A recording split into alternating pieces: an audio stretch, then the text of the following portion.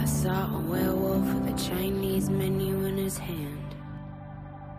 The views and opinions expressed in this podcast do not necessarily reflect the view of Wolfpack Research or any of its officers. The views and opinions expressed by guests are their own, and their appearance on this program does not imply an endorsement of them or any entity they represent. We are not investment advisors. We hold no registrations with the SEC, FINRA, or any other regulatory agency, and none of the opinions expressed on this podcast should be considered investment advice. The listener should assume that we have positions in and stand to benefit from any stock or other security mentioned on this podcast. Do your own research before making investment decisions.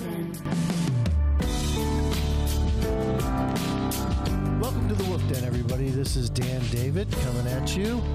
We have Carl today from the pack. What an unusual guest engineer Carl is. He will make sure that nothing goes wrong. God help us all. God help us all. Right, there you go. I don't like our chances. Anyway, having said that, we have a different kind of show today. It's not a short seller. It's not criticizing a company. It's not going after and throwing punches at the economy or a politician.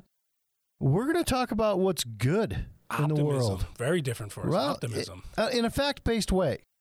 And to do that, I have brought on with us Dr. Marian Tupy, who is the editor of the humanprogress.org and a senior fellow at the Center for Global Liberty and Prosperity, and the co-author of the Simon Project. He specializes in globalization and global well-being and politics and economics of Europe and Southern Africa. He is the co-author of the book 10 Global Trends Every Smart Person Should Know, and many others you will find interesting.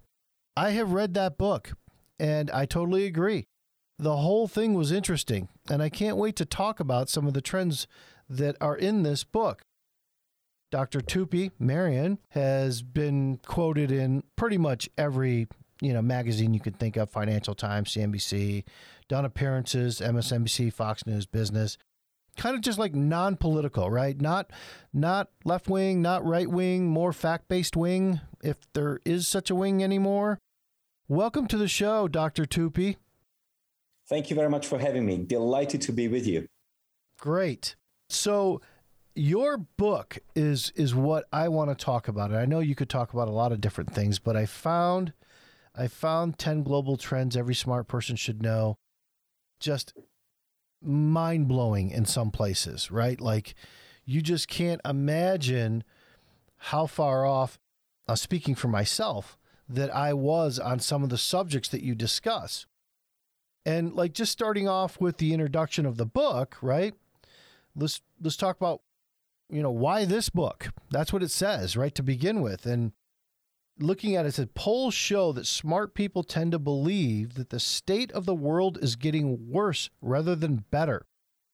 58% of respondents throughout the world, it's getting worse. 30% say it's neither getting better or worse. And only 11% thought it was better.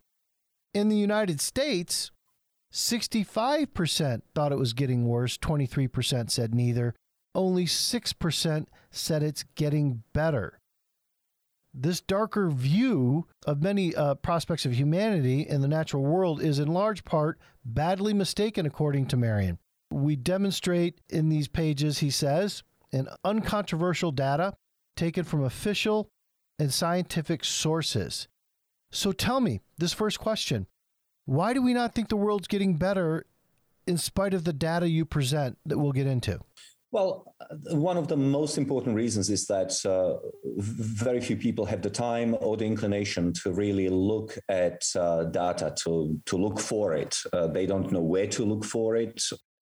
Even if they want to get their hands on data, they don't know where to look for it. But also, I think that our education system, I'm not a huge fan of our education system because I'm not either. I don't think it teaches some very important skills, such as, for example, understanding of statistics, also critical thinking in terms of what information looks legit and what doesn't. And that's just the sort of basic problem that human beings are just not particularly interested in numbers, math, statistics. Now, the other problem is, of course, that we have evolved to look at the negative in life. Evolved from when? When did that start? Well, it started 7.5 million years ago. Whenever our ancestors split from the chimps, but Homo sapiens has been around for about 300,000 years. And you've got to think that the life, or rather the planet, was incredibly inhospitable to our species. So you were always on the lookout for something to eat you. Well, you say in your book, and it's a pretty good analogy. I liked it. If you're sitting in the grass, and you're talking about 1,000, 2,000, 3,000 years ago, and you hear a rustling in the grass, you can either tell yourself that's the wind or it's a lion. Now, if you tell yourself that's the wind and it's a lion, you are not one of our ancestors. Yeah. As you put in our book, right? That's right. Or if you want to put it in economics terms, the overreaction to a potential threat that turns out not to be a threat is less important than underreaction to a threat, which may turn out to be important. So if you hear that rustle in the bush and you run away and there was nothing behind it, all you're doing is you're expending a little bit of your energy. But if you don't do anything and you get eaten, then of course you don't become an ancestor. So that's where it evolved from, you're saying? Yes. Essentially, the Pollyannish and the very optimistic genes would have been weeded out of the gene pool very quickly. But what we are left with now that the world has changed and it has become, by historical standards, very nice. I'm not suggesting we don't have problems, but my God, living in America in the 21st century, you really won a lottery ticket. But that evolution has also left us with a number of negativity biases. So, for example, bad is stronger than good. So, for example, we worry about losses much more than we are looking forward to gains. Also, we underappreciate progress because it is gradual. It happens over a very long period of time. To build a house, to raise a family, to acquire wealth takes a lot of time. Catastrophes happen within seconds, minutes, hours. How long did it take to pull down the World Trade Center? 2 hours? Mm-hmm. How long does it take to lose a life in a car crash? Maybe a nanosecond. So those are some of the things that make us more pessimistic. Another thing is that there's something called the availability heuristic, which is to say that traumatic events get pulled out of the memory file in our brains with much greater frequency. And so we think that traumatic events are much more likely to happen than not. So, for example, an American is much more likely to die by slipping on a wet bathroom floor than dying from a terrorist attack. But if you ask people what they are afraid of, they will say they will overestimate the likelihood of terrorist attack, because we know what a terrorist attack looks like. We can see it on television. Nobody has ever seen a person, splitting their head open on a wet bathroom floor.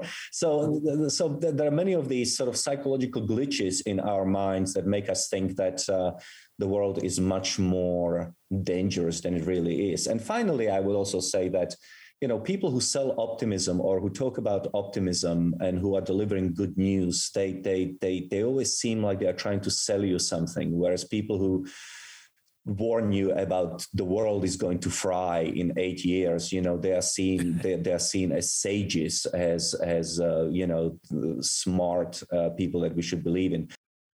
Anyway, that's a very long answer to a very short question. Well, I mean, I think it's true that when somebody warns you about something, just in general, like maybe not saying the world's going to end, but if they're giving you sage advice or a warning, you thank them for it.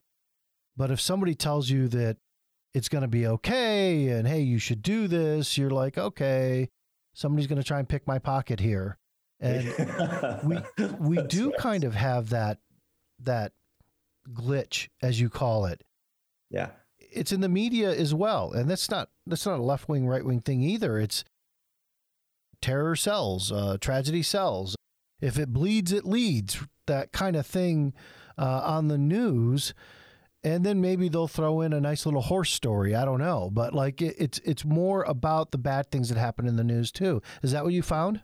Yeah, yes. I mean, the very nature, the essence of news is about things that are happening. So if you have a city being blown to bits by a civil war, like, I don't know, Beirut in Lebanon in the 1980s, that's news. It's the nature. Gaza last week.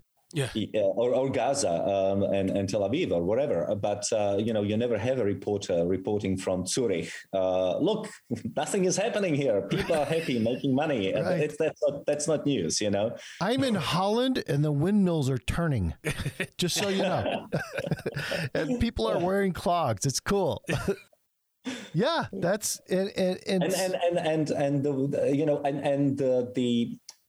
the downside of it all is that, of course, there is nothing we can do about it. I mean, this is hardwired in our brains. There's nothing we can do about it. If you want to change your perspective on life, if you think that, I am speaking sense, then the best you can really do is to be aware of your negativity biases and stop and think, hey, am I overreacting to something or not? But you can't get away from how your brain is structured and how it functions. It is just impossible. Awareness of our negativity bias, it's the best that you can do. And very few people obviously know about these things. Yeah. Do you think that the reception of your book, because like Dan, I found it fascinating and it literally blew my mind on so many of the things that have just been beaten into me growing up, that are wrong. Has the response to your book been more shock or more like, well, this guy's trying to sell snake oil? Or is it controversial in any way?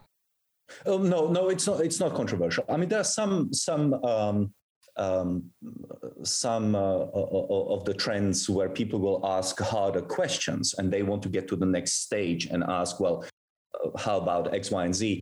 But the data is not controversial. And one of the good things we did, the book was originally written for a more general audience. We really thought about it as maybe a book which didn't require footnotes. And the best thing that we have done as a result of an advice from a smart friend was, really put the footnotes there, because there are so many things that people will just find unbelievable. So everything is footnoted. Every single piece of data, every number is footnoted. And what we use, and this is very important, of course, is that this is not our data. There is only one trend, which is my data, and that is on natural resources, which we can discuss later.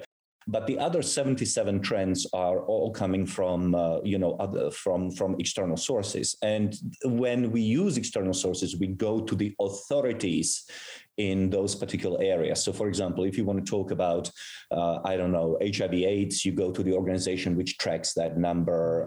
If you want to look about the life expectancy, you go to the United Nations, which has the biggest tracking organization looking at life expectancy and that sort of thing. So anybody with an open mind, all they have to do is to go to the footnote, look it up for themselves, and they know.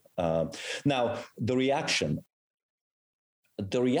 was very interesting because it sort of shows you how inexplicable and impossible to control and regulate the free market is. Because what we thought the book would be, the audience for the book, we sort of envisaged maybe like university students and people like that. It turns out that people who are most interested in it are people who are involved in investing and finance and sort of long-term planning, accountants and that sort of thing. And they've been buying books by the hundreds. I mean, we've had orders for 500 books here, 1,000 books there. It was quite extraordinary. People who have read the book and who have taken the time to write back to us or leave comments on Amazon, have been overwhelmingly positive. We had comments which were really touching, such as, I was depressed, but this changed my life and things like that. Now, this is obviously unnecessary. We don't expect it from our readers. It's unexpected. But when it happens, it really is very touching, and it is very flattering is the wrong word. It's just touching and moving to think that somebody may have been living in an existential angst, thinking the world is going to end, and suddenly they have a little bit more optimistic attitude on life. That is very, very that's very fulfilling for me personally. I hear that's been going around this past year, so I guess that would be useful to put out there in the world. And before I get started on the first trend I want to talk about, I'll tell you the other really smart thing you did is each trend is 1 to 2 pages. So not for a better way of putting this, but it's a great bathroom read. So you get through 3 or 4 trends and you're done with your current trend, and you can move on. Put it away for a day or two. Yeah, there you go. Well, I mean, you want to stay regular, so for a day. Now, going on with where we started this with, like, the world's not getting better is the view that everybody has. Yet, trend number 12, and I will say it's hard to believe this isn't controversial. If everybody just read the headlines of your trends, it would be controversial. It's only not controversial because it's cited once you read what's in it. Global trend number 12, global happiness is rising. Mm-hmm. That's a fact. By quite a bit, actually. In all the studies you've done, why is that? Well, because primarily there are a lot of people in previously very poor countries who are growing very fast, and people in poor countries which are growing very fast tend to register very high rates of appreciation of happiness. So there is this very interesting split where people who are already accustomed to a lot of good things in life, their happiness sort of tends to flatline, and the United States is a bit of an outlier because our happiness on average has either flatlined or slightly declined. Okay. Now, I cannot actually tell you with confidence why that's the case. There are, we would have to get somebody else on the show for that. But in general, the world is becoming happier because there are huge chunks of the world which are growing faster, and people have many more opportunities, many more things going on in their lives. So, for example, before 1978, China was dirt poor. I mean, dirt poor like you couldn't imagine. This was worse than the worst parts of Africa. They had the worst kind of communism, life expectancy, incomes per capita. It was really third world poverty because they had a very heavy type of communism. And in 1978, they started liberalizing their economies. They started growing very fast. They've been growing about 10% per year for God knows how many decades. And so within their lifetimes, ordinary Chinese can see their standards of living increase year on year, and that contributes to happiness. And another thing which is so important, and this I cannot emphasize this enough, the Easterlin paradox, the view that was promulgated in the 1970s that at some point wealth gets disconnected from happiness, that actually is no longer tenable. So Easterlin proposed that, as you grow richer, you become happier, but at some point, additional dollar doesn't make you happy. And that's that. Whereas, in fact, newer studies in the last decade or two are showing that happiness tends to increase with income. And so the richer people are, the happier they are. And you don't have to necessarily think about it in terms of sort of gaudy, how many Rolexes you have. It's more a question of what wealth buys you, not in terms of necessarily a new Rolex or a Ferrari, but it buys you time that you can spend. Your own time, yeah. time that you can spend with your family, Right. that you can travel and experience different cultures, different cuisines. Go to Europe. Chinese are all over the world snapping pictures. Why? I've noticed.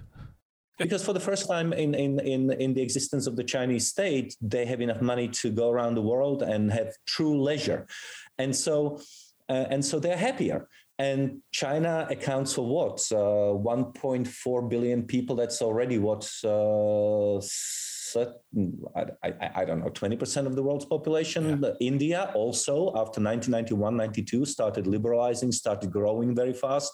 Again, happiness is connected to income. So, between China and India alone, you've got like 35% of the human population, which is happier. So that's good. Okay. So that makes sense. We're just not getting any happier, and I see that. Well, Americans, it's not that Americans are unhappy. I've got to make sure that your audience understands it. It's just that. Oh no, it is. It's just we are very happy. It's just that our happiness is not. It's plateaued. Increase. It's plateauing, and in some cases, there are dips and so forth. But we are an outlier. Right.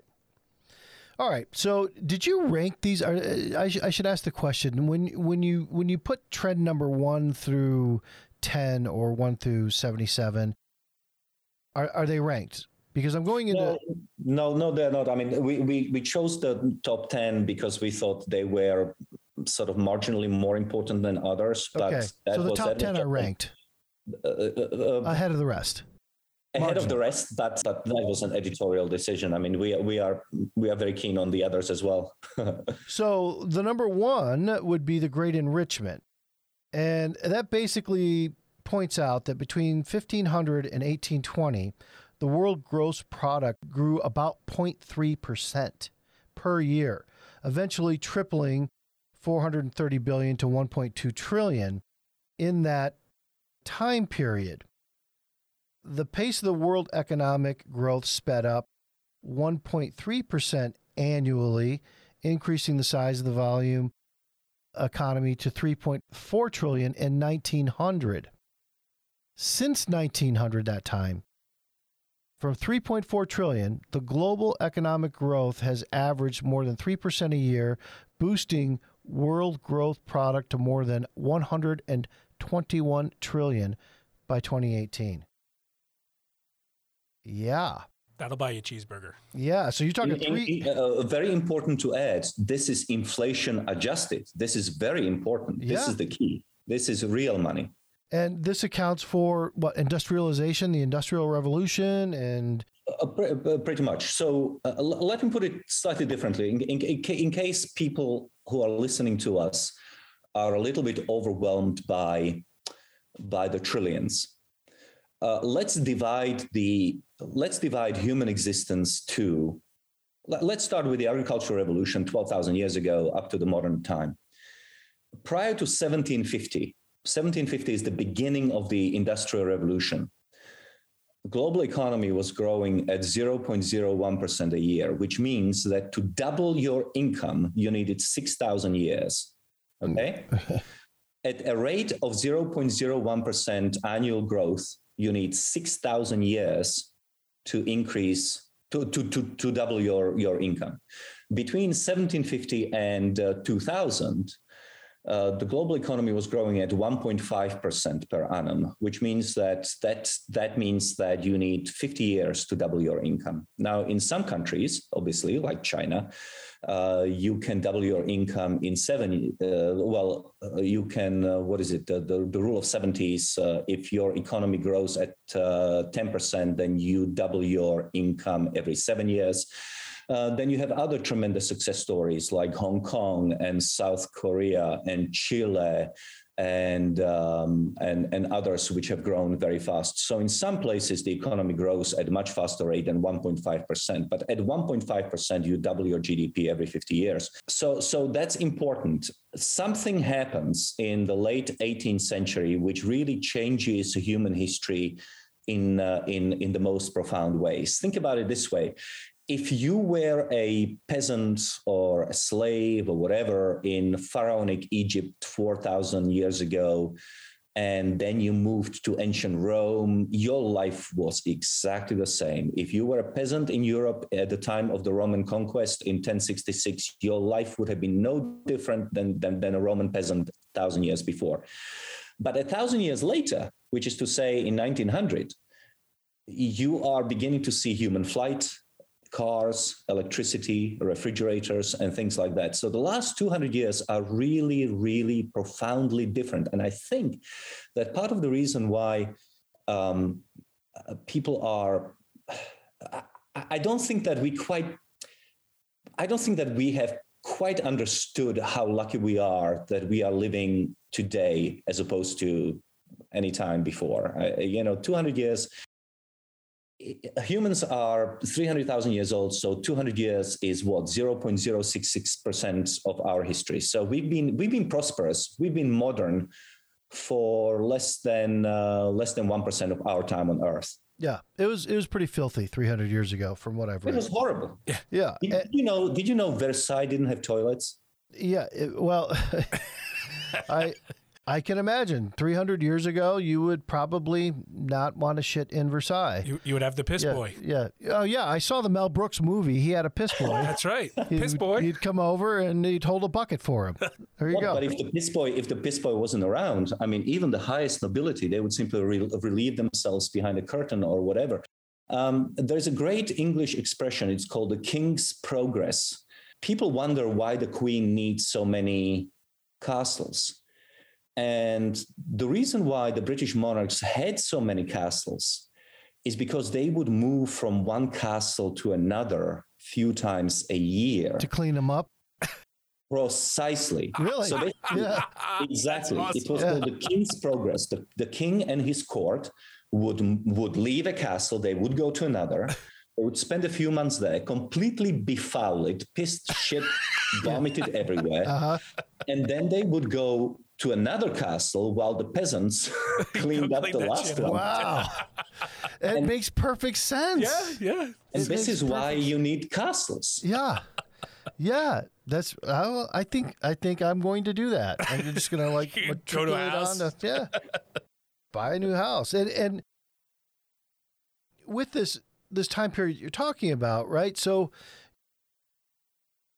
we not only got Trend 60 access to electricity, Trend 61 lighting costs are near nothing now. So the economy of scale has become that electricity and lighting, they don't really cost much of anything anymore.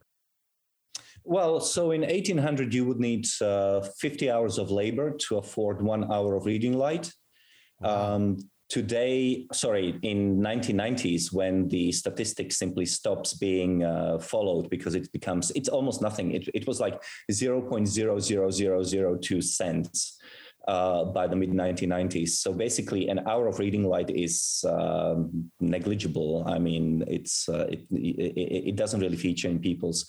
Another thing which has become incredibly cheap is food. Today, I think Americans spend something like 8% of their budgets on food. Not Carl and I. No. We spend 80. Well, I mean, America is again a bit of an outlier because before COVID, Americans spend as much on food at home as they spend in the restaurants. So Americans don't mind spending money in restaurants, even though the food there is much more expensive. Yeah. But if you think about sort of medieval period. Anywhere between 50 and 80% of a poor person's budget would go toward food, and most of it was bread. People ate bread and water, and that was it.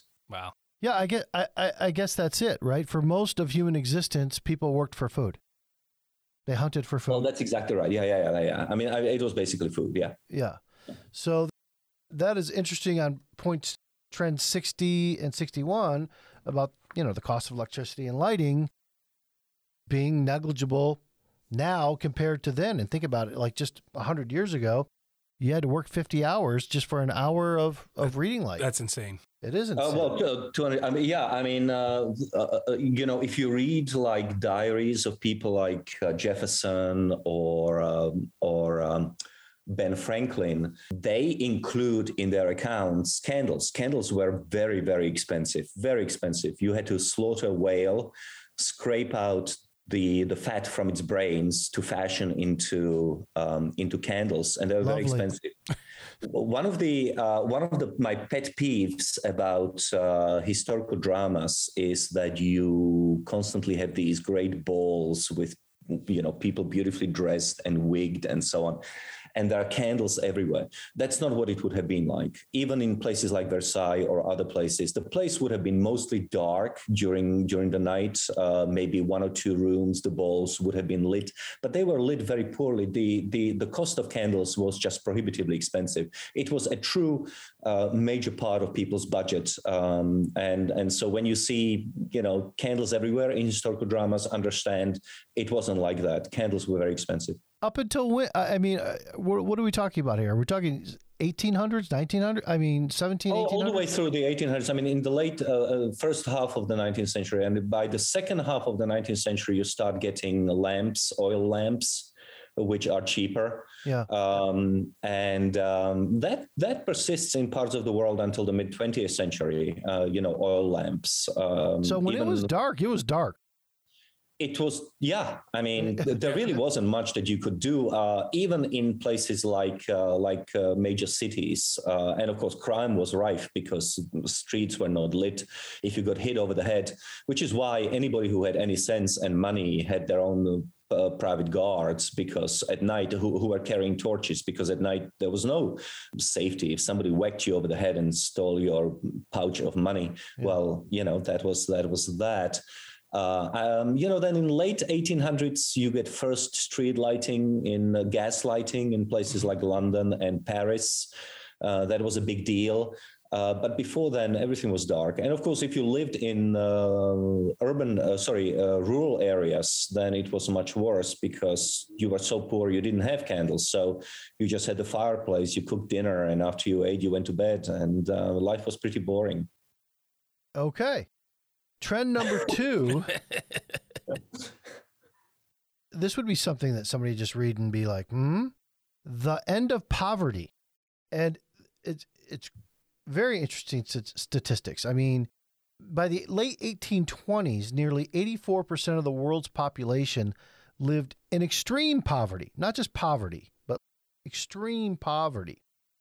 And by 1910, 66%, 55% by 1950.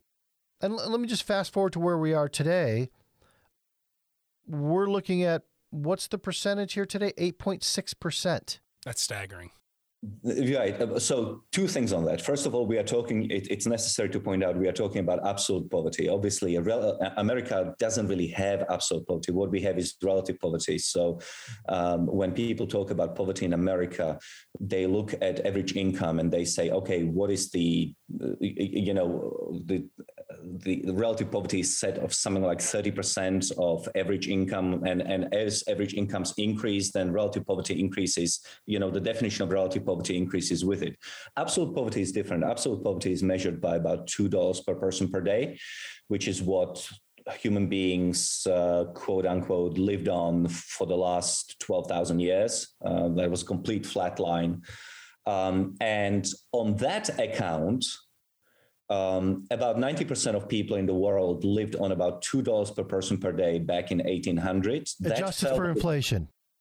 Oh, this is all real. Of course. Yeah. This is all real money, meaning these are $2011 or $2016. I can't quite remember. But the bottom line is it is adjusted for inflation. So back in 1800, about 90% of humanity lived on $2 per person per day. By 1980, sort of Reagan administration, it was 40%. That fell to 30% by the end of the Clinton administration in 2000. And between 2000 and 2020, we have seen the largest drop in absolute poverty ever recorded, and that was from about 30% to less than 10%. Now, of course, we've got to remember that hundreds of millions of people have been pushed back into absolute poverty during COVID. We will make up that for that loss in about 2 or 5 years' time.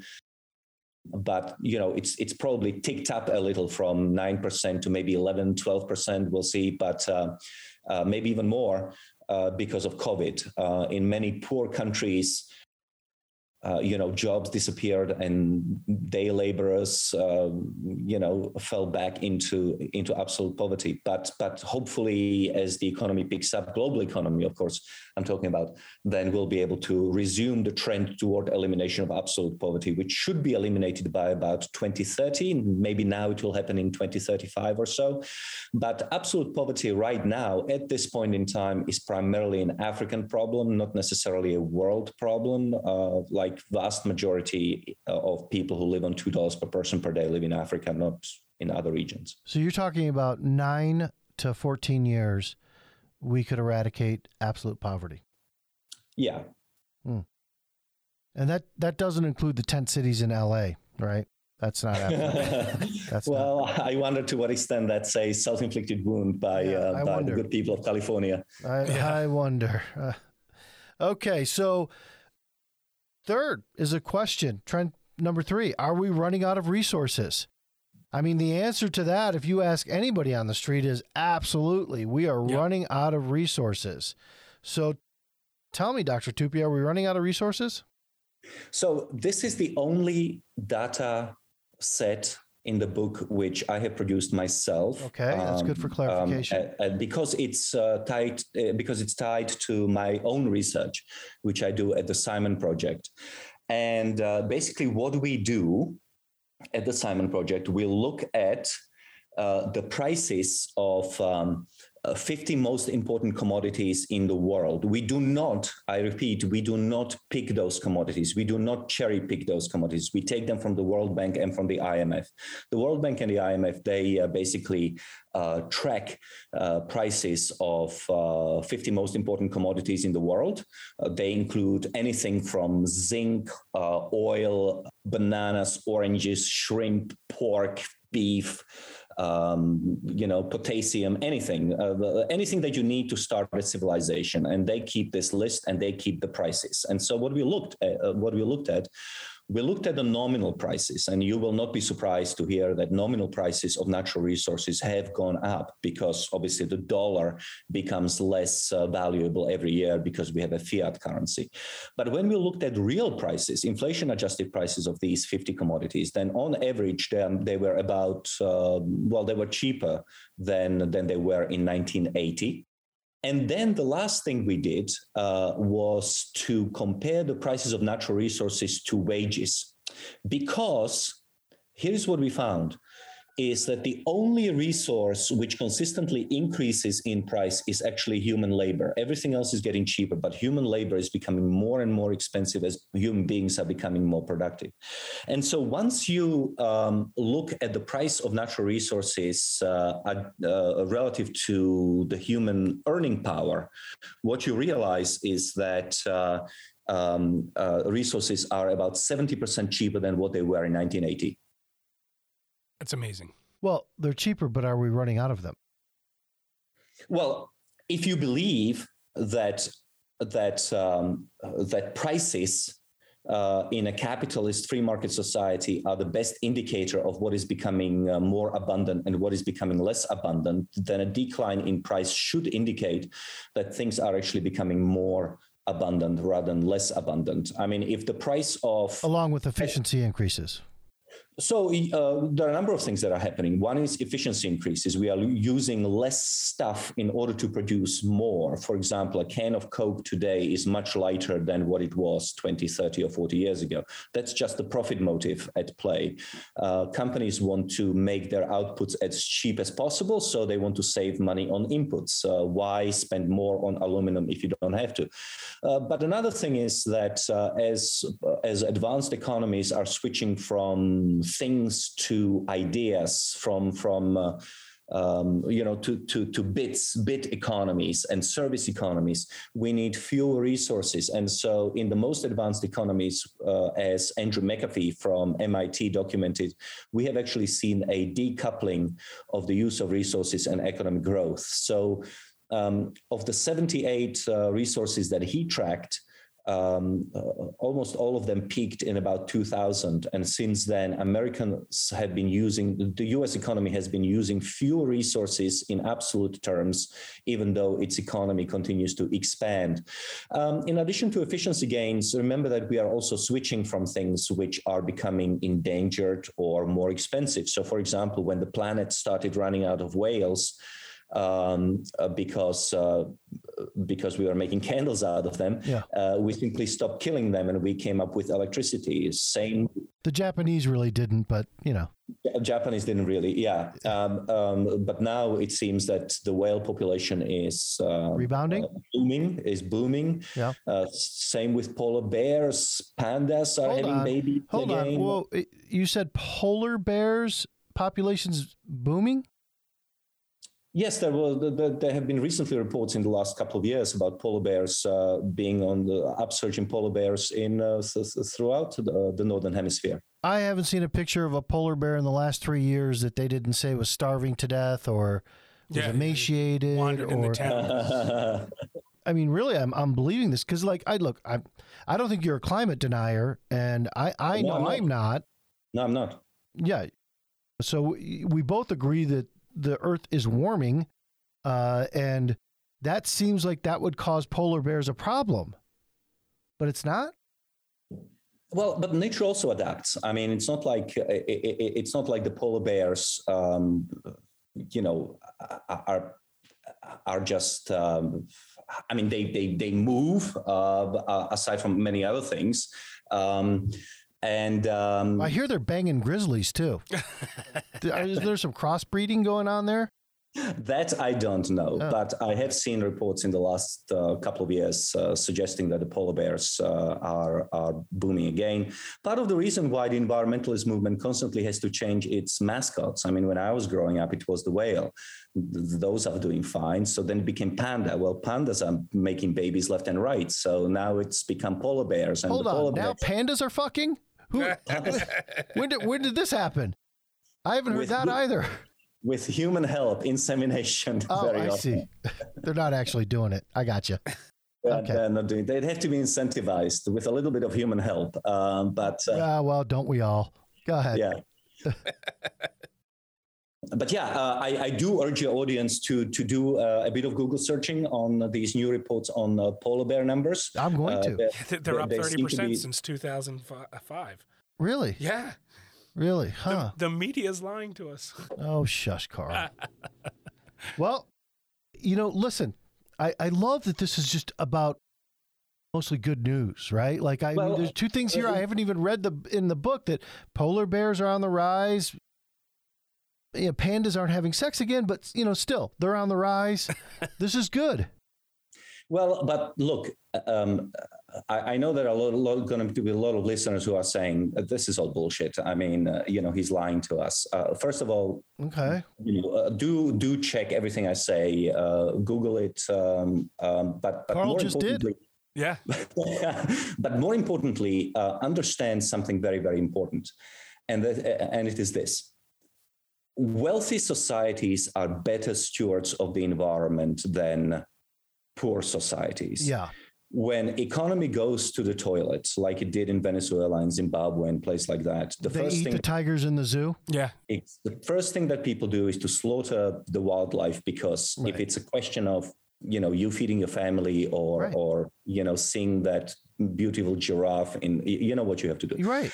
Now, so Matt Ridley, a British science writer, makes this point by pointing to three things. One is wolves, tigers, and elephants. Keep those three animals in mind: tigers, wolves, and elephants. We think of wolves all the time. Go ahead. Wolves are booming. They have returned to much of Europe because there's so much of the area in Europe is now natural preserves. So wolves, which have been close to exterminated and have been chased out to the edges of civilization, are now making a huge comeback in Europe, precisely because they are protected. Tiger population has stabilized because tigers tend to live in middle-income countries, where countries have a lot more money and manpower to look after their well-being.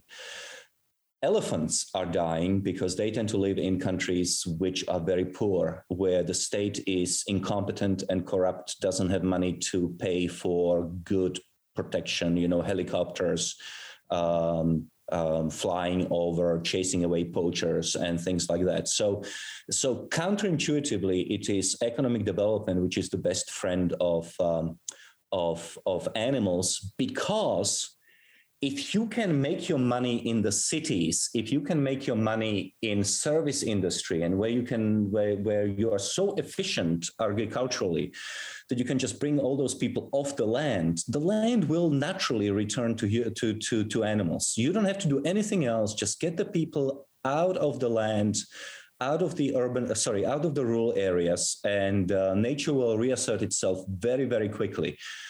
So urbanization is a very important component of human progress and wealth. Well, let's talk about that. First of all, if you kill an elephant, you should be killed. Yeah. And yeah, I mean, ironically, it's the rich people that will kill the elephant. Hold on. I need from New York that wants to take a day trip to Africa and shoot an elephant. So I need to just make one quick point. Yes, I'm very much against slaughtering higher animals. I think it's ridiculous, and I think that people who do it for fun or even out of some sort of a thrill are in the wrong. I just can't understand why somebody would get a kick out of killing an elephant. However, ask Donald Trump Jr. However, it's also true that in some of these nature reserves in Africa, I spent part of my life in Africa, and some of these reserves, elephants sometimes need to be killed because their populations explode to such a point where you have to take out a few of them. Otherwise, the whole population will collapse because there is not enough food for them. So that's one thing that we have to keep in mind, is that sometimes regulated killing is necessary so that there isn't mass starvation. That's one thing that is important. Another thing which happens in Africa is that a lot of these private parks, especially, make their money and are able to keep so many animals alive precisely because they allow a few animals to be slaughtered. So, for example, let's say that you have a bad season, there isn't enough grass, and suddenly it is up to the man or a woman to come up with food to feed, say, thousands of elephants or giraffes or whatever. That costs a lot of money. In order to do that, you can issue permits to a few people to kill a few animals in order to earn a lot of foreign currency, a lot of dollars that you can then spend on food and also medical procedures for the elephants and things like that. So it's a complicated picture, but more wealth generally means better environment. I've never met somebody that killed an elephant, tiger, giraffe, or lion or something of the such that wasn't a shithead. I mean, fair enough. I've met them. They are all shitheads, though. It just seems to be a commonality between them. And I understand what you're saying, and I know that you're particularly aware of what happens in Africa. That's where you're from. You were born in Rhodesia, right? And then now Zimbabwe. No, I was actually born in Europe, but I grew up in South Africa. I grew up in South Africa. And I traveled through Zimbabwe and Botswana and Kenya and Tanzania and many other places. Yeah. I guess. Did I read that Rhodesia or Zimbabwe was one of your specialties at one point, or you were? Yes, that's absolutely correct. Yes, I have devoted, one would say, a lot of wasted time to try to keep Zimbabwe from descending into absolute chaos under the Mugabe regime. Yeah, I failed on that one. Well, I've tried to help too. I have 2 Rhodesian Ridgebacks, so I saved 2 dogs. They're gorgeous dogs. My God, they're my favorites. Oh yeah, They are great, great dogs. And anybody that wishes me misfortune, I'd like you to meet them. All right. So this brings me back to what you were talking about, because I'm going to jump ahead to trend 6. You're saying there's more land for nature. And I guess what you're talking, and you're saying there's more canopy cover now than we've had in the past, which is not something that we hear or I would believe ever. And more ocean reserves are protected preserves as well. Can you expand on that? Well, let's start backwards. Right now, I believe that there is more land under protection than the size of the United States. That's what it says here. Globally. There's just dozens, if not 100 countries where a part of the country is reserved for nature. It's become something of a thing over the last 120 years since Teddy Roosevelt, and every reasonably well-run country has a nature reserve where animals are permitted to do whatever they want to do, and so. The amount of land under protection now is historically at its height. I think it's now more than the size of the United States globally. Oceans are also protected at the highest level in history. However, protection of the oceans is a little more complicated because it's more expensive, and fishermen, mostly Chinese fleets, they sort of tend not to follow the global to give a shit at all. Yeah.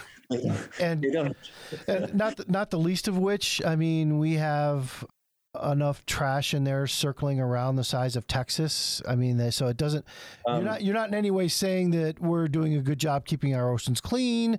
We could do better, but you're saying there are more preserved parts of the ocean than there ever have been. Yes, before. I'm not Pollyannish. I'm not denying that there are problems in the world. Now, remember that 90% of all plastic that flows into the ocean flows from 8 rivers. All of them are in Asia and in Africa, right? So again, it's a question of poverty. When you have poor countries that don't care very much about their environment, and what they really care about is employing very poor people and producing as much as possible, they're using their rivers as garbage dumps, and that goes into the ocean. Well, I mean, look, you don't consider yourself off the hook, America, because we send our shit over there and then they throw it in their rivers. So we're pretty guilty too. There are these issues that hopefully can be tackled through economic development in very poor countries where they start being better stewards of their environment.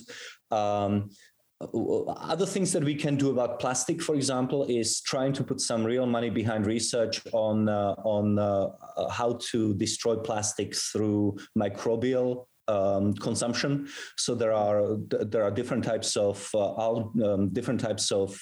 bacteria that are able to break down plastics, and there is a lot of research going on around the world. So essentially, what you could do at some point in the future is to dig a huge hole, fill it up with plastic, then put a bunch of bacteria there to eat it. The bacteria will grow, it will die, it will convert itself into basically carbon and die under soil. So there are things that we can do. Now, or it could start the zombie apocalypse, but yes, yes, Carl's been waiting for that. That's on the oceans. Overfishing is still going on, but here's the thing. It's not that I'm saying there are no problems. What I'm saying is that there are fewer problems, partly as a result of aquaculture. So most of the fish that you now buy in the supermarkets is not wild fish. I mean, wild salmon and wild tuna and things. Well, I don't know much about tuna, but like wild salmon, that's really for people who actually go up to Alaska and catch it themselves, or rich people who can afford it. But most of it is farmed. Most of the fish that we eat is farmed, and that's a great thing. Shrimp, almost all of it is farmed. That's a good thing because we can eat the food that we like without necessarily killing the things in the wild. So aquaculture is our friend. Another thing which is our friend is genetical engineering of crops such as wheat and corn. Why? Because if you can genetically engineer these things to withstand pests and drought, then you need less water to water them. You need fewer pesticides. You need less fertilizer and things like that. So human ingenuity enables us to eat more stuff, perhaps too much, on fewer acres. In other words, our agricultural productivity is now so high and that we can start returning land to nature. In the last, the world has returned land to nature the size of Alaska and Montana combined in the last 20 years. And let me give you another statistic that will blow you away. if the world farmer becomes as productive, as efficient as an American farmer will be able to return the land size, the size of 2 Indias back to nature. Wow. Wow. Wow. So this is the key, getting people off the land into the cities and being as efficient as we possibly can in terms of our farming methods so that the wildlife can return. And we are already doing that and doing a pretty good job at it. Yeah, tree canopy cover in the United States and China, which surprised me, has increased 34% and 15% respectively in the past 20 years. So that's pretty interesting. And how do you really, I don't know. I mean, how do you get them off the land and into the city? Because I don't want to. With a population increasing, how do we do that? And talk to us more about the population increasing and where that's going to end at some point. People have been leaving the agricultural world, or rather the rural setting for urban settings for, 200 years. And the reason why they have done so primarily is because factories and the Industrial Revolution and cities provide higher wages than farming did traditionally. So that's reason number one. Reason number two is that rural communities tend to be very closely knit, but also that restricts your freedom of action. In other words, if you are an eccentric, let's say that you don't believe the regional god, or you are a woman who believes that she shouldn't be under the thumb of her husband, or you are my wife, or let's say that you are a gay person, or things like that, unconventional lifestyles. The place you want to be is the city where where you are anonymous and where you can lose yourself in the crowd. In rural areas, in little hamlets of the days of yore, everything you did was strictly observed and regulated and judged. And so people went to the cities for economic opportunities, but also because of personal freedom. Right now, roughly 55% of the global population lives in cities already. And that is likely to increase to maybe 80% by the end of this current century. And when it comes to the global population, we've got to understand that we are actually living through the beginnings of a demographic collapse. The total fertility rate per woman historically was about 6 babies per lifetime. Now it's down to about 2.5 per lifetime, and the replacement rate of the population is 2.1. Which means that in most of the world, certainly in advanced countries, women are producing fewer babies than are necessary to keep the population stable. Total fertility rate for a South Korean woman is 1 baby per lifetime, which means that the South Korean population is at danger of halving every generation. The latest reports suggest that population of the world is going to peak below 10 billion in around 2060. And by the end of this century, we are going to have as many people living in the world as we are today. So roughly 7.8 billion people. So we are about to reach the peak in about 2060.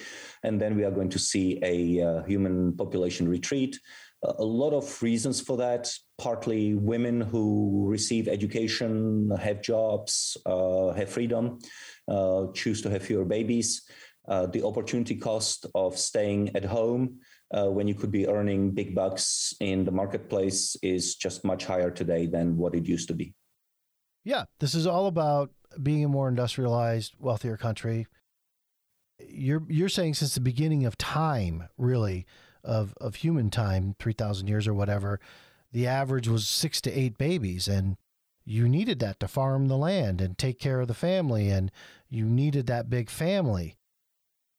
Well, I don't. The key here was that most of those babies would die before the age of adulthood. I mean, Well, they die farming the land. no, they died before the age of one. The child mortality rate before the age of one in Sweden in 1750 was 50%. So that gives you a sense of how horrible it was. I mean, you could reasonably expect to see half of your children die before the age of one. Queen Anne, famously, if you watch the great movie The Favourite, Queen Anne was the Queen of England and Great Britain at the beginning of the 18th century. She gave birth 13 times. All of them died. So all of them died in infancy. This was normal for rich and poor alike. Today, childbirth is much safer, and a lot of babies obviously survive into adulthood. So, yeah. They just didn't clean the castle good enough. Right. There you go. Well, no, the great Hungarian physician called Semmelweis realized that doctors should wash their hands before examining women's private parts, because what doctors used to do in the past, they didn't wash their hands because they didn't understand the concept of germ theory of disease. And so a doctor could be performing an autopsy on a decomposing body in the morning and then go over to the nativity clinic and start examining pregnant women 2 hours later. And so Semmelweis was rewarded for his great discovery by being put in an insane asylum. That's fantastic. Wow. Clean your hands. Go to jail. It all makes sense now, though. Poor guy. Well, we remember you fondly, Dr. Semmelweis. Thank you for helping us. But yeah, I mean, children, same thing in Japan. Their population's dwindling. China's now gone to a 3-child policy. And especially the educated Chinese citizens who are in the cities are like, nah, I don't think so. I don't want 3 kids. Yeah, I mean, China, as all communist regimes, they sort of tend to shoot themselves in the foot. Yeah. They decided on this insane 1-child policy, women being snatched from the street by secret agents and have abortions performed on them, seeing that children drowned or strangled in front of them because they already had one. So it caused a lot of human suffering, and it really undermined the Chinese economy. Yeah, now they've got a really big problem because it's like 10 men for every 9 women. Yes, the gap between Chinese men and women peaked a few years ago at 120 men per 100 women, which means that 20% of the Chinese men could not hope to find a Chinese woman, which has its knock-on effects on things like criminality. Yeah. And we have problems here about being involuntary celibate. But, insoles or whatever they call it. Yeah. That's really more about wearing Birkenstock sandals, cargo shorts, and T-shirts with sayings that only the people at work know what it means. Those people here in the United States, you're not getting laid. Well, if you want to get laid, you've got a responsibility to look good, smell good, earn a good living, and provide a woman, or indeed a man with safe and predictable environment. I'm writing all of this down. So you're saying this is another thing that could be, if you just read the headline, controversial. Decarbonizing the economy. That's happening. We're decarbonizing the economy? Well, it's a complex picture. We are certainly producing goods. We are producing a GDP of output with less carbon, which is to say that for every dollar that the American economy or the British economy or the French economy produces, we are using less carbon. We are emitting less carbon than we would have, say, 50 years ago or even 20 years ago. The advanced economies, France and Britain and the United States, have really decoupled the economic growth from CO2 growth. but the absolute amount of CO2 which is produced into the atmosphere is still growing, partly because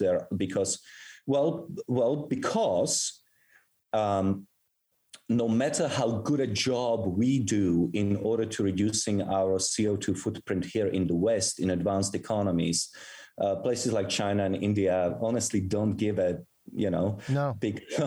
Because they have other priorities. They want to grow very fast. They want to use the cheapest energy possible, and they are not going to sacrifice their economic growth for CO2. Now, CO2 is not all bad. Remember that CO2 is absolutely necessary for life on Earth. Green things eat energy, CO2. I mean, trees like CO2. Yeah, they grow faster. One thing that you asked me before and that I didn't answer is the tree canopy. Sorry, the greening of the Earth. Again, this doesn't come from me. It comes from NASA. The world is greener. Why? Because trees and grasses and whatever are growing greener and bigger foliage. Now, the reason why they're doing that is because there is more CO2 in the atmosphere. The trees and the grasses are becoming obese. That's the essence of it, because they have more food. And so CO2 is not all bad, but in general, I would say, if for no other reason than for the sake of capitalism, we should come up with a technology which produces plentiful energy without CO2 emissions. We already have that energy source. It's called nuclear.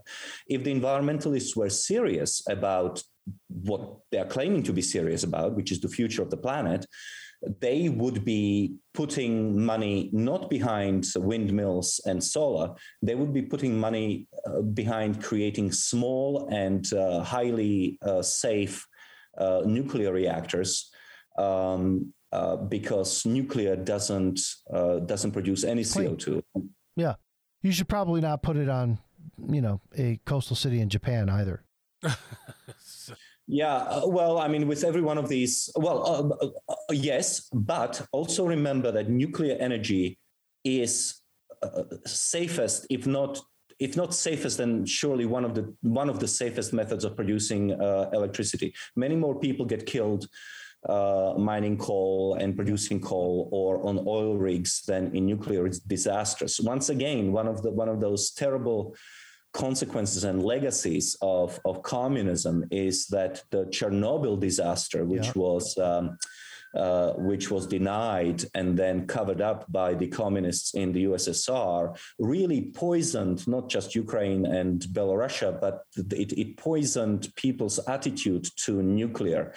Well, we had 3 Mile Island here too. Nobody died. Nobody died in Fukushima either. People died in Chernobyl. Yeah, there's still ecological disasters, and people I'm just telling you, they got freaked out about it. I mean, whether people are freaked out about it, but they mustn't forget that, of course, ecological disaster comes from all sorts of things. I mean, ecological disasters comes from cutting down African forests so that African people can cook their food.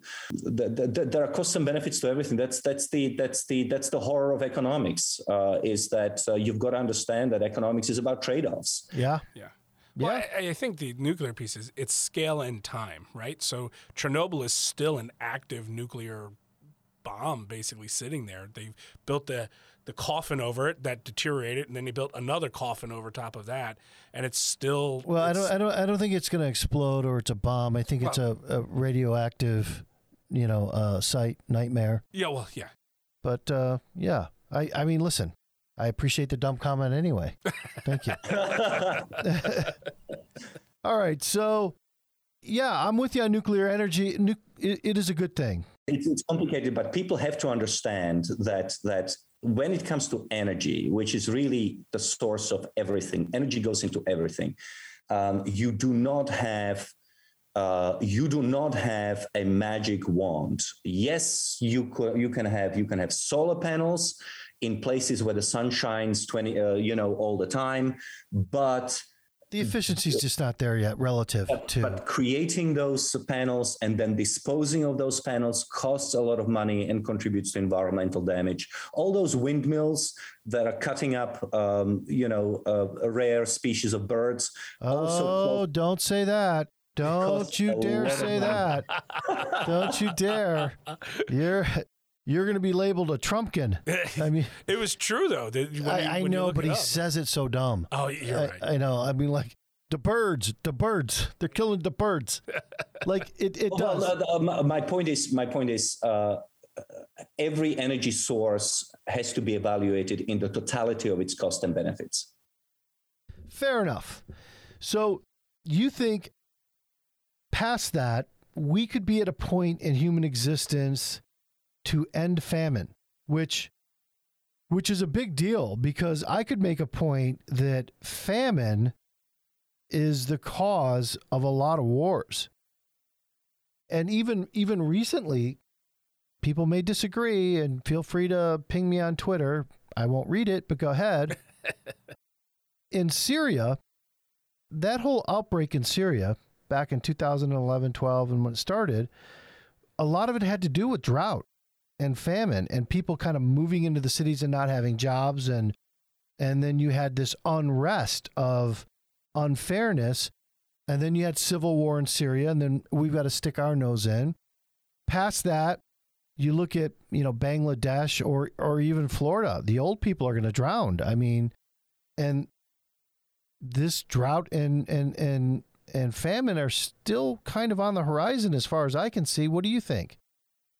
Well, first of all, we have to be careful with the terms that we use. Famine is different from drought, and it is different from food insecurity and many other concepts. Famine has a distinct meaning. Famine means that millions of people die because they have absolutely no food.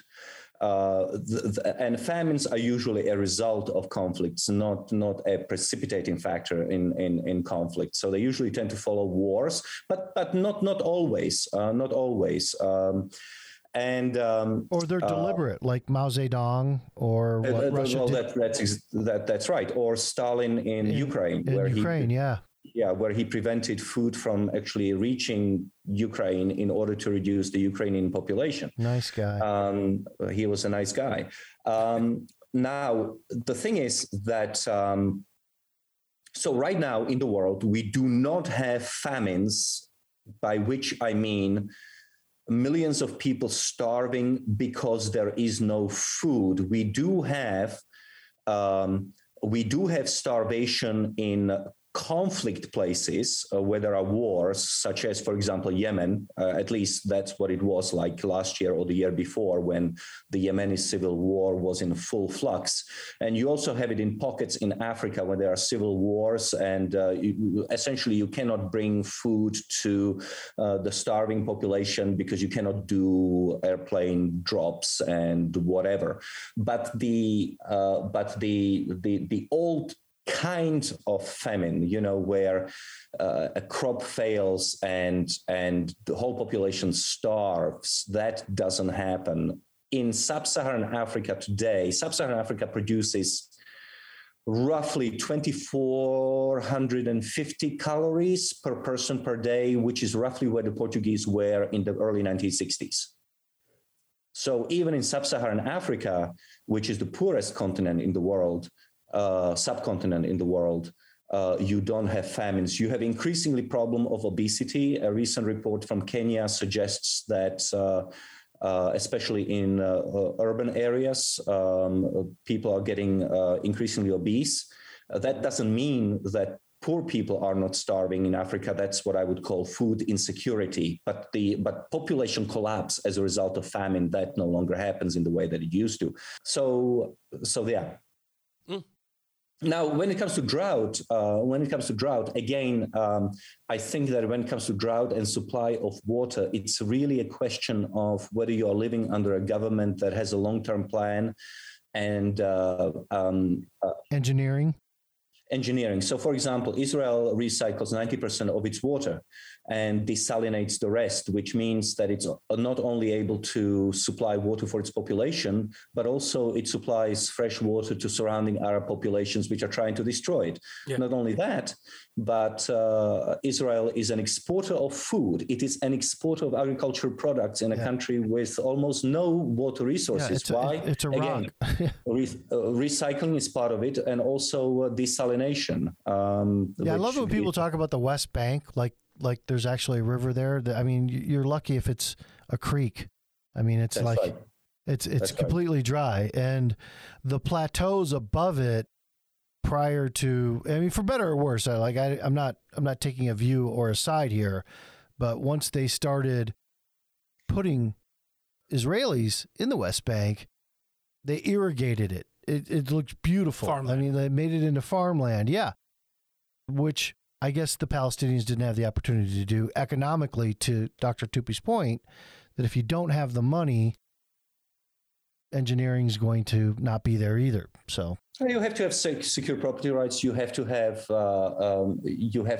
access to technology. So one thing which is really revolutionary, which is happening in the world, and again pioneered in Israel, is called what is it? Intelligent agriculture? No, precision agriculture. So what happens is that every plant has a small monitor attached to it, which shows you when it needs water. And at that point, all you need to do is to trickle a few drops of water onto that particular plant in order to make it grow, which again is a massive saving of water from previous times when you sort of irrigated entire sort of circles of agricultural land, and some of that water got wasted. Right now, every plant gets as much water as it wants to or needs because it is attached to a microchip. That's crazy. That is. Wow. Well, leave it to the Israelis, right? Like you threaten their existence every day, and they get pretty efficient.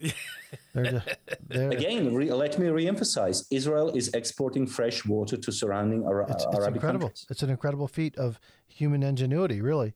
And you're saying hunger's on the retreat. I mean, Trend 55 in 1965, you're showing 40% of the people had hunger issues, food insecurity issues, and now we're around 10, 12%.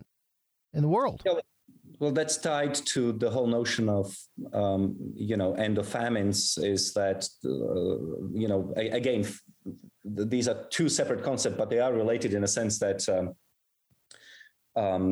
what you need is to produce more food. And once again, as societies grow richer, people get wealthier, you are able to get more money for a variety of hunger relieving programs and so on and so forth. Our country is a perfect example.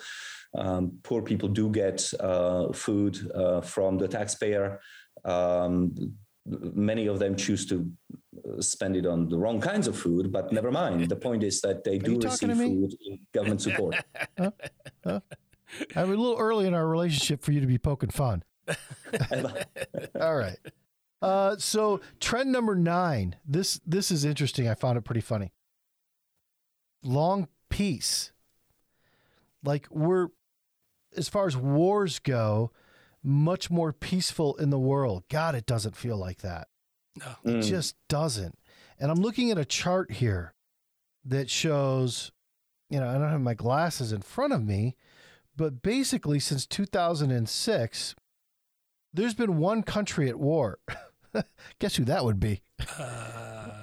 And then in 2006, there were 2 countries at war. I guess that was probably the Ukrainian outbreak. I don't know. Well, what is the one country that's been at war? Is that us? It's got to be us, right? Let's see. International conflicts in the last 10 years. Depends how you measure it. There is such a thing as an internationalized dropping civil bombs war. On people? Well, you've got little green men invading Crimea and eastern Ukraine. Right. So that's one example. The key statistic here is that nobody declares war on another country. Now, that may seem like, I think the last time a country declared war was us declaring war on Hungary during the Second World War. I think we declared war on Afghanistan. We did. That wasn't a declaration of war. What are you talking about? We said give over Osama bin Laden or we're going to war with you. Sure. It just wasn't, pick up your rocks and stand armed. Yeah, no, you're absolutely right. That countries still do conflict on one another. They just don't declare war because that's perceived to be a little bit, primitive. Okay. Now the reason why why we feel that the world is very violent is that because we haven't been around 500 years ago. 500 years ago, war between great powers was the default position. Yeah. Spain, France, Britain, Germany, the Holy Roman Empire were at war with each other 100% of the time. Yeah. Romans... even the Pope had an army. Yeah. Romans had this temple in Rome. I think it was called the Temple of Janus or something like that, or maybe it was the Temple of Mars. And they had a door, and the door would be closed when the country was at peace. And I think that in 200 years it was open for 2 years. So it was closed for 2 years, and the rest of the time it was open because the country was constantly at war. So war was a default position of humanity for thousands of years, and now it is peace. Really, when countries go to war, it's newsworthy precisely because it is so rare, and much of the world has been at peace. I mean, we don't really have a conflict between two countries in the Western Hemisphere. We haven't had for a very long time now. That's something. And the reason we wouldn't go to war with another power like China or Russia, in part because of our economic entanglements, which are not all bad to have, because when you have those economic entanglements, you don't want a war. So economic peace theory has, it's fine. I like it. I think it's plausible, but we have to be careful because, before the First World War, the biggest consumer of German products was Great Britain, and they ended up going to war anyway. Yeah. So it can happen. It can happen, but I will agree with you that economic entanglement makes going to war more difficult. Yeah, that's what definitely it can happen and has happened. I mean, it changes the calculus without a doubt. Yeah, America is particularly prone to going to wars, unfortunately. No. in the last 20 years, especially. I think part of the problem is really that we are a very safe country. We are really safe from we are separated from the world's trouble spots. The Western Hemisphere is controlled by us. That's what it is. We are separated from the rest of the world by two vast oceans. Yeah. And unfortunately, my new countrymen, because I've become a proud American a few years ago. Oh, welcome aboard. Thanks. I assume my part of the debt, national debt. Oh, really? Thank you. Welcome aboard. Unwillingly. But we sort of have an elevated sense of what's dangerous. And so no matter what happens around the world, no matter in what godforsaken place, we sort of think that we need to go and solve it, and then we make a mess of it. So I wish we would be a little less trigger happy. Oh, yes. But yeah. We have to kill them over there so they don't kill them over us over here. Oh, shut up. Shut up. And then we're over there for 20 years. I mean, come on. For what?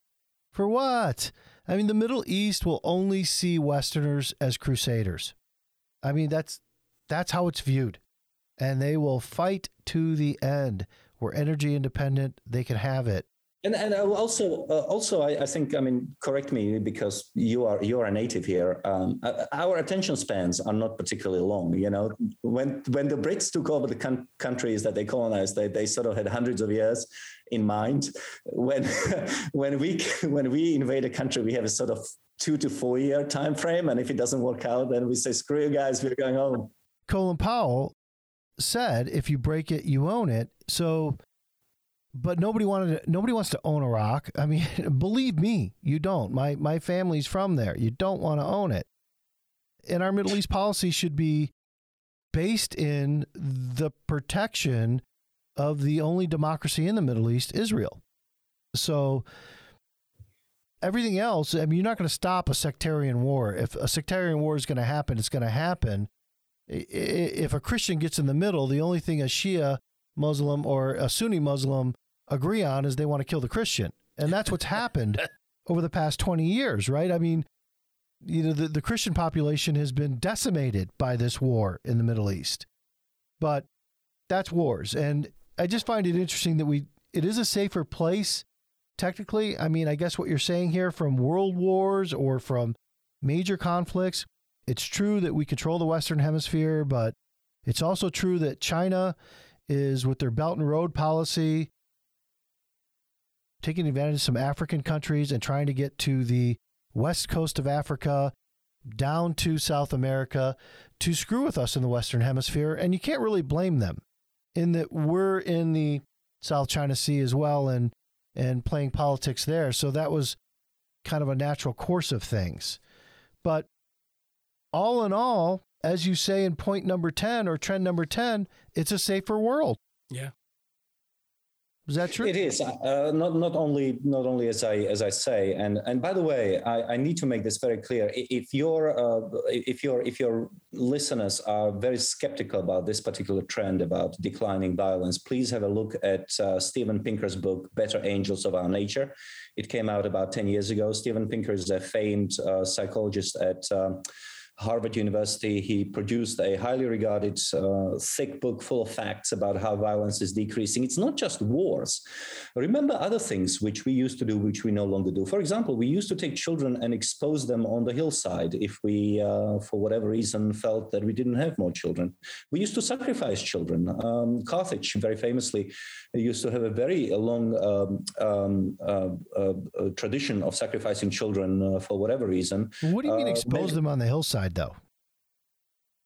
Right, you mean you just leave them out to die in exposure? Precisely, yeah, precisely. Isn't the myth of Romulus and Remus was that they were left to die, and then a she-wolf took care of them and raised them? So in mythology, you have these. Moses, of course, is sent down to down the Nile in a basket, whatever it was. Remember that in the old days, pater familias, the head of the family, had power of life and death over his children as well as his wife and extended family. So if for whatever reason he felt that maybe the identity of the child or the fatherhood of the child was in dispute, the child would be killed on the spot or left to die. Mesoamerica had history of human sacrifice until the European conquest. Other things that we used to do to each other was dueling. Men used to shoot each other and pierce each other with swords. We do need that to come back. I'm for it too. I actually bring that back. So you've got dueling, which we no longer do, and of course we don't torture as much as we used to. And you could say that. Are you talking about as much as we did 10 years ago? Well, look, there's plenty of debate on what constitutes torture and whether waterboarding was torture or not. Right. That's not what I'm saying. Spanish Inquisition kind of torture. Yeah, what I'm saying is that we no longer break somebody on the wheel, right? In order to get them to confess to, cavorting with wolverines. Nothing wrong with wolverines. Yeah. If they're hot. Yeah. There you go. So there are all sorts of violence. Now, homicides, very important. This is so crucial. Yeah.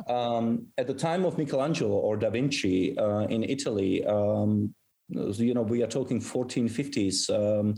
Murder rate in Italian city-states was about 75 per 100,000. Wow. Now it's 0.9 per 100,000. So like Chicago. That gives you a sense of how much more peaceful we have become as a species.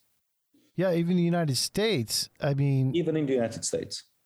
The murder rate, I guess, is what, 5 to 6 per 100,000?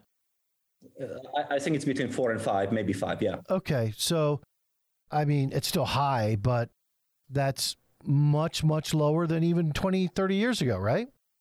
It's much lower than what it used to be even in the mid-1990s, yes. Wow. Yeah, it was in the 7s, I think, in the mid-1990s. But you feel like it was much safer in the mid-1990s or the 80s for that matter. Nobody locked the doors of their home. I didn't know anybody that had an alarm system on their home or that worried about that kind of thing. Back in the 80s or 90s. It's like you said, if it bleeds, it leads. 55 people shot in Chicago and 5 killed over the weekend, right? That's all over the TV. Stop watching the news. That's the key to global happiness. Yeah.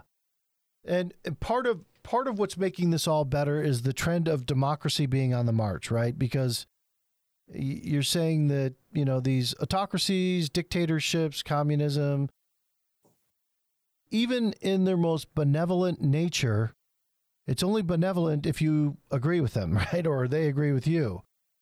And it can maybe last a generation, and then you've got to count on the next benevolent dictator to take over. So the statistics on democracy, there are caveats there. Again, there are some trends which are just simple and beautiful and continue to improve. And there are some trends where you have to put a caveat on that. So the world in the 1960s and the 70s, if you looked at the map of the world, autocracies and tyrannies and totalitarian regimes were definitely in the driving seat. There were very, very few democracies. There was only like 50 countries in 1946, right? Or 50 or something like that. Yeah, but by the 1960s and the 70s, you had decolonization, you had dozens of countries that have entered the United Nations. So by the 1980s, you certainly have most of the world still in some form of autocracy or worse. 1989, 1991 are the key years here because the Soviet Empire collapses and most of the countries opt for democracy. And so suddenly you see this switch, whereas before the end of communism, dictatorships were more numerous than democracies. After the fall of the Soviet Union, you have more democracies than authoritarian countries. Now, in the last 10 years, we have seen democracies subside a little. I mean, Turkey cannot be called a democracy anymore. Russia, which was a very imperfect democracy in the 2000s, that's certainly not a democracy now. It's a dictatorship. On the other hand, there are some countries which have become democracies. For example, Burma became a democracy, at least for a while. Now they are going through another patch of military dictatorship. Nigeria, which is not just the most populous country in Africa, but by 2050, Nigeria will have more people than the United States. They had peaceful transfers of power between the opposition and the government. So there are some positive stories. Some countries have become democratic in the last, say, 10 years, and some countries have become less democratic. Egypt was a democracy for 5 minutes, but we didn't like him, so. So there has been some retrenchment. There is no doubt about it. But to say.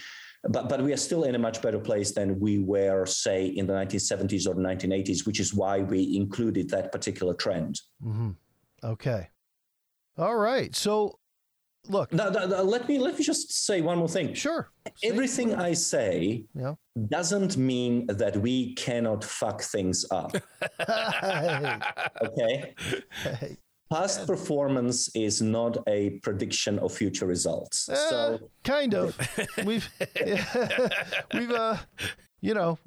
If we don't pay attention to our past, we will fuck up our future. I mean, yeah. So, forgive the strong, very, very, very unscholarly like language. But I love it. I think it's very scholarly, actually. I like it. The Americanism is wearing in on you. Yeah. Welcome to America.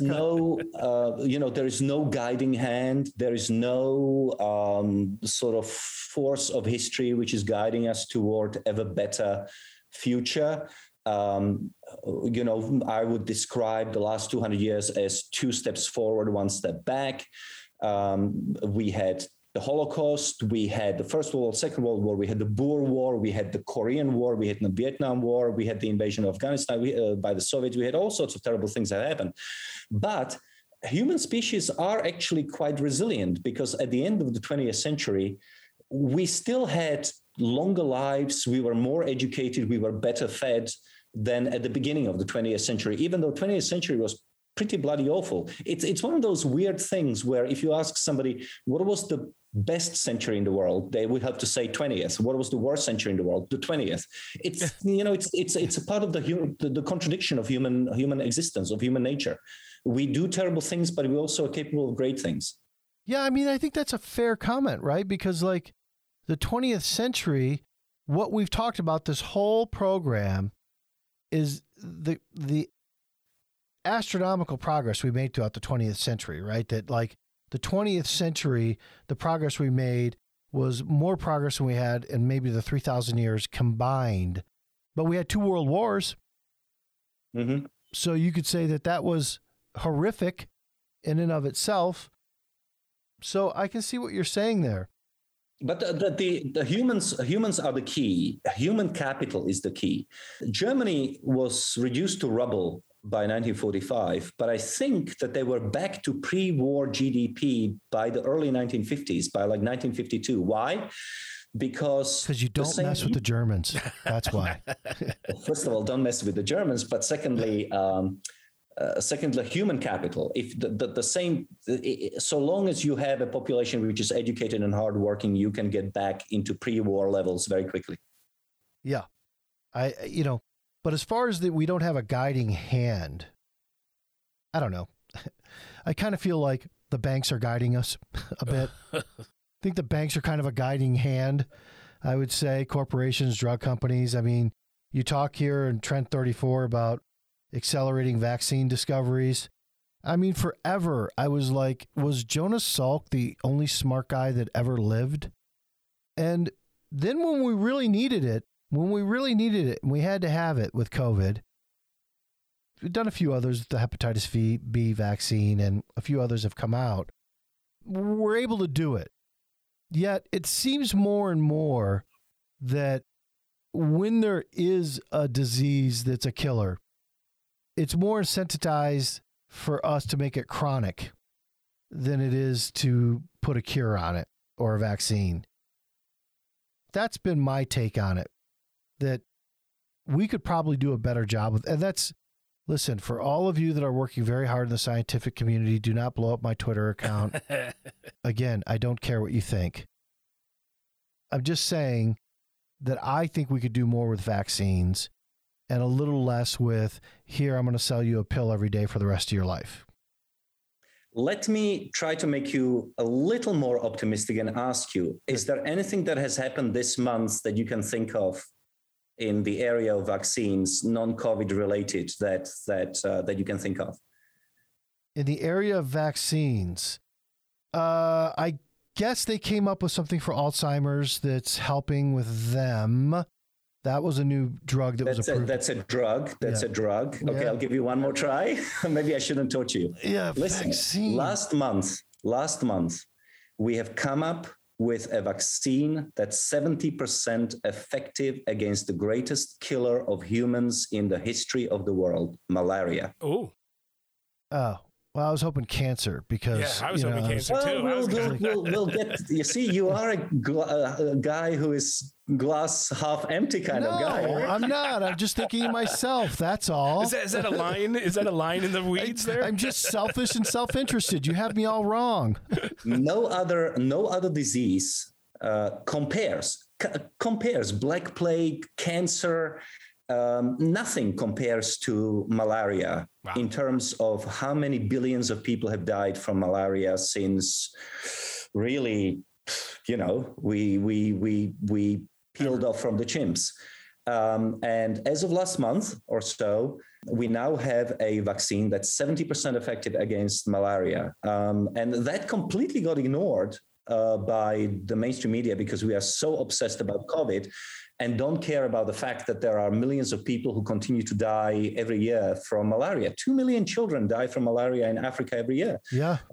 That's a big deal, and we should be more grateful about these things going on. Well, I'm going to take a moment to think about it and be grateful, and I don't mean that in a glib way. I really don't. I mean, I think that is a big deal. Generally things that happen on other continents, it's an American thing. You just want it to be better for yourself. But yeah, Africa deserved a win. They really did. I'm glad that they have that vaccine. I still think that there's a cure for cancer out there that's not going to take us to that Will Smith movie, whatever that was called. Oh, I Am Legend. I Am Legend. I don't want to... Well, cancer, but why is cancer a problem? The cancer is... Nobody's because dying. Because I chew tobacco? Yeah. Well, no, because we are living longer. I mean, what is cancer? Cancer is just a cell subdivision that goes wrong. And the longer you live, the greater the chances that something like this is going to occur. And so cancer is really cancer is a feature of old age. Nobody died of cancer 300 years ago because very few people lived beyond 60. Yeah. Yeah. 30. But 300 years ago, I think few people lived beyond 30. Yeah. Yeah. Well, life expectancy was about 25 to 30. That's true. But even old people, people who made it into their 60s, very few people died of cancer. Really?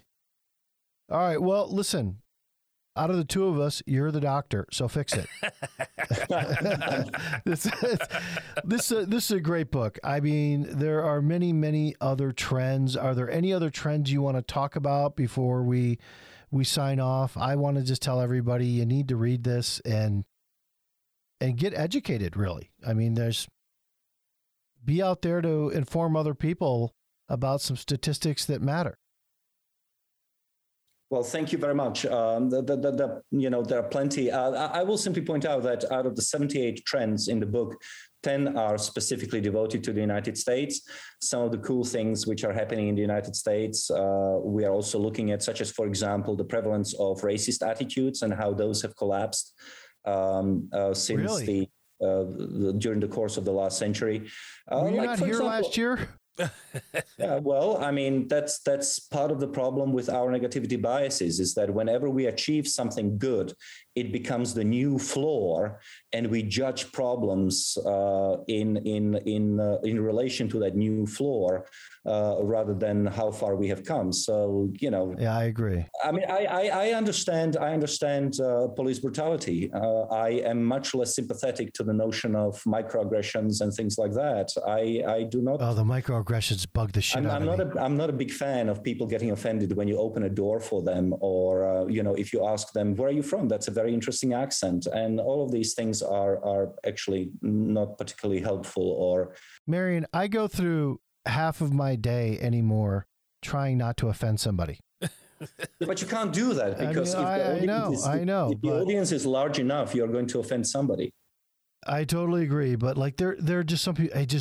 Because look, I've been a gay rights advocate my entire life, right? I've had people in my family, and I grew up with, and I had friends, but I guess you can't be a moderate Republican and a gay rights advocate, right? Certainly. I don't know. Gallup today came out with a poll which shows that majority of Republicans now favor gay marriage. Yeah, I mean, I always did. They should be as miserable as we are. Yeah, I mean, and racial inequality, always been an issue with me. And, you just don't want to get put in that position, or you don't want to, be in that sexist position.